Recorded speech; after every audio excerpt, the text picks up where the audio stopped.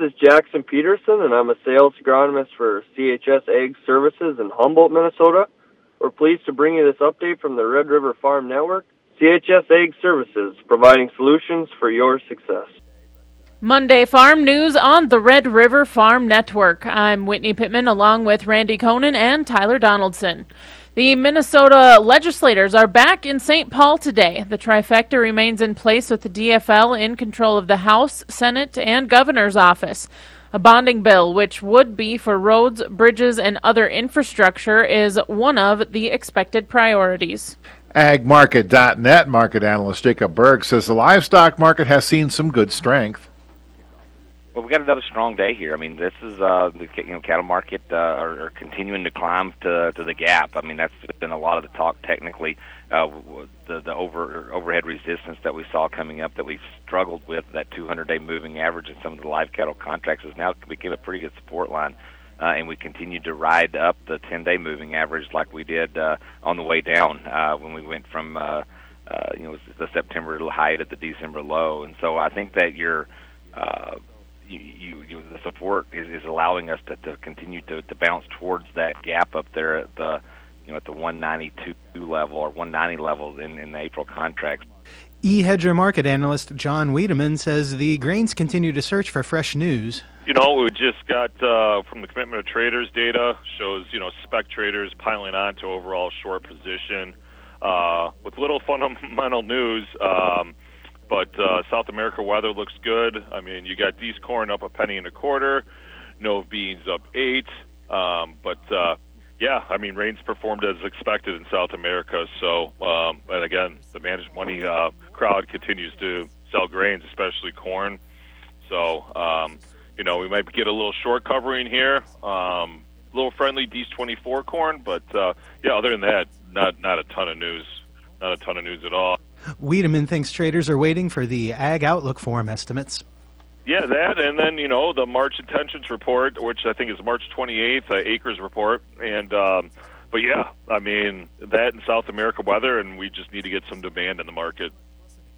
Brazil's weather remains favorable for crop development and field work over the next 2 weeks.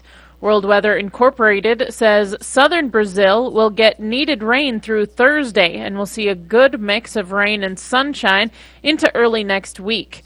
Northern Brazil will experience net drying through Friday before an alternating pattern of rain and sunshine occurs through next week. Argentina's driest rains will continue to push northward through Tuesday, improving soil moisture in the driest areas. World Weather says Argentina's crop conditions will continue to slowly improve during the next 2 weeks. USDA's weekly export inspections report shows corn inspected for export during the week ending February 8th totaled 880,000 metric tons. That's 36% more than the previous week, 56% more than the same week last year. Soybean inspections of 1.36 million tons are down 24% from the previous week and are 21% less than a year ago. Wheat export inspections at 407,000 metric tons are down 38% from the previous week, 14% less than last year. For the marketing year, corn inspections running 31% ahead of last year's pace.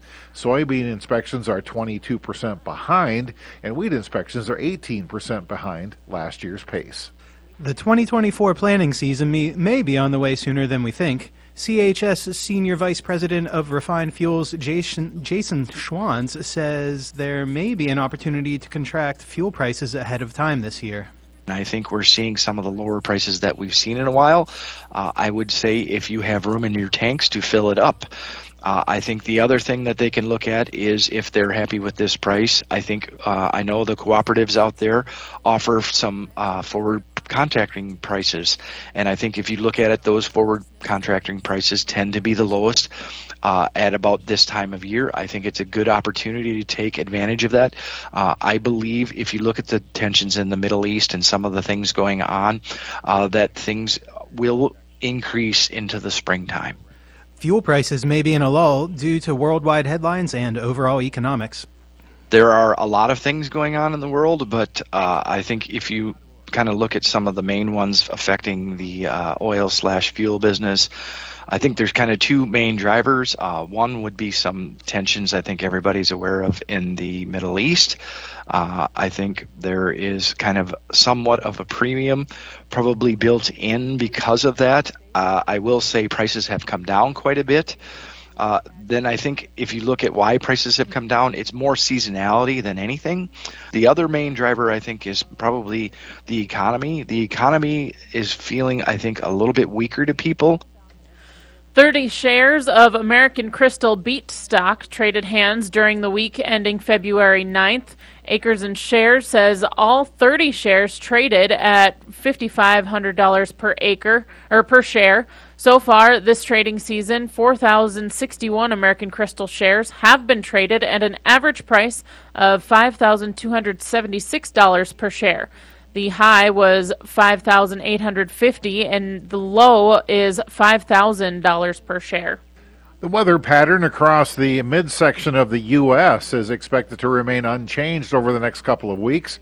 World Weather Incorporated says the northern plains and the west central and northwestern Corn Belt will continue to experience below normal precipitation. Although not completely dry, moisture in the central plains will continue to be light. Temperatures are expected to hover around freezing throughout the week in the Red River Valley.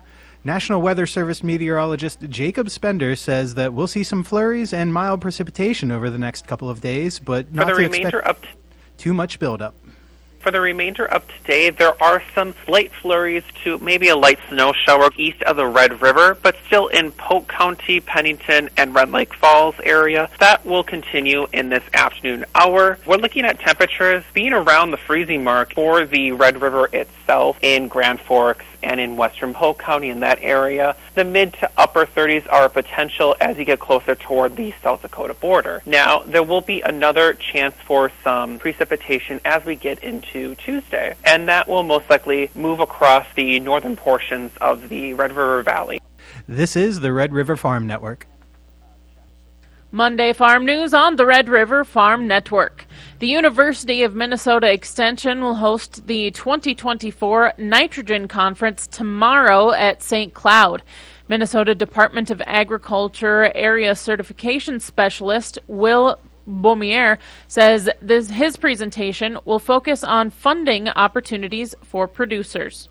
The enormous opportunity that is out there for folks that are interested in implementing any of these nitrogen or any nutrient management / conservation practice on their operation. The name of the conference has kind of challenges and opportunities, and this talk is going to be on the opportunities part of that. Some of them are kind of traditional programs that we're maybe more familiar with through the federal farm bill, but there's a lot of new opportunities from nonprofit groups, local soil and water districts, and the statewide funding as well. A little bit from installing actual practices to even doing research. Working with a conservation coach or planner can help create a plan for your land and determine which opportunities would fit your operation best. Having that plan ahead of time and those goals identified ahead of time also, in almost all of these cases, gives you extra points or an increased chance of getting funded if you do apply for them. That's becoming less of an issue because we do have a lot more money coming into the state for these programs. So if you were maybe had a plan in place and you hadn't been funded in the past, now is a good time to update that plan and think about resubmitting it for funding again, just because the funding levels are increasing that much. A bipartisan immigration bill failed this past week. American Business Immigration Coalition Director of Outreach Jim O'Neill sees this as a critical issue for agriculture. It has become so clear that this is not an issue of immigration, it's an issue of workforce, and it's an issue of economic development. And then when you're talking about making sure that agriculture has the right workers, it becomes an issue of national security too. Agriculture groups are seeking H-2A reform and the ability to have a stable workforce. A resolution to this issue is not expected anytime soon. Especially now that we're 2 months into an election year, that tends to be a time when people are very wary of taking up issues that they see are controversial.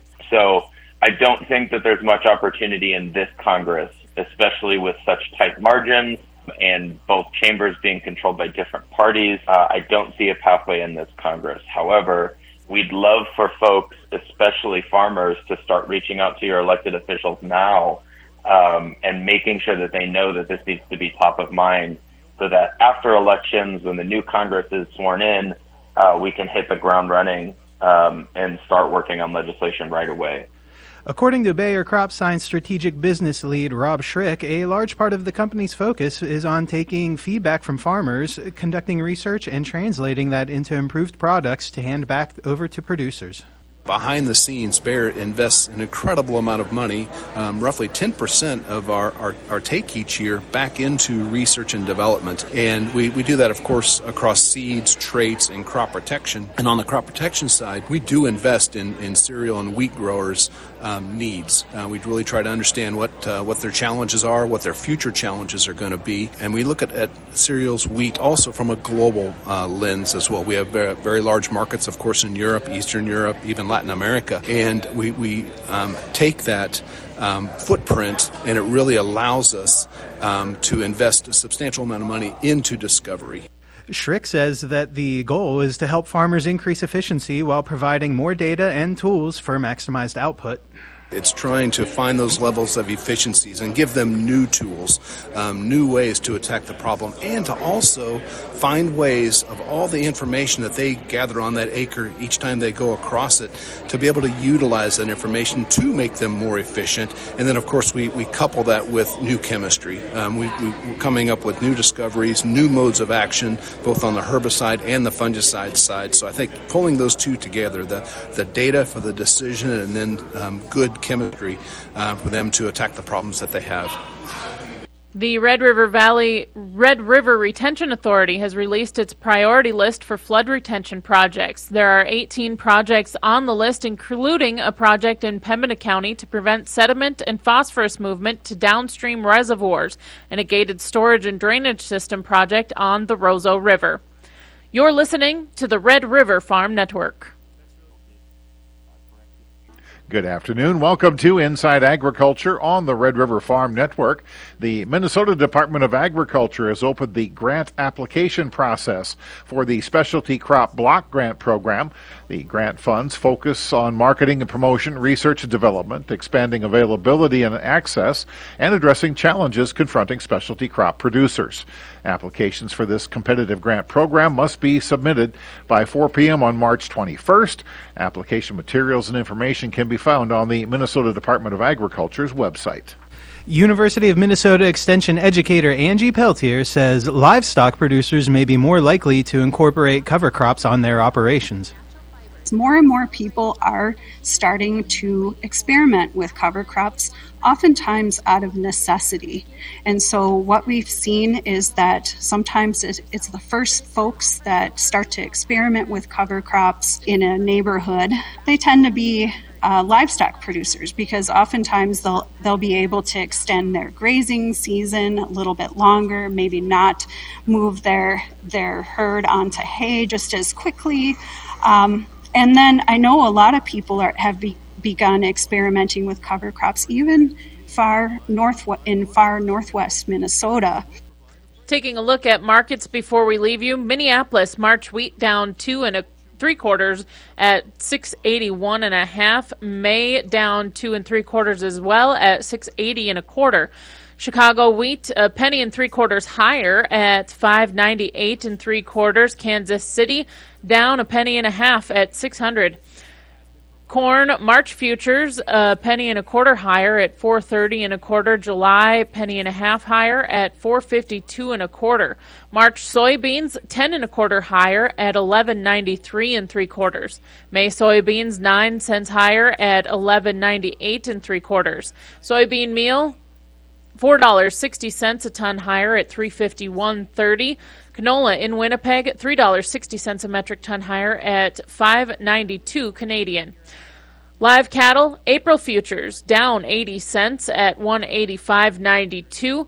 June live cattle down 52 cents at $183.45.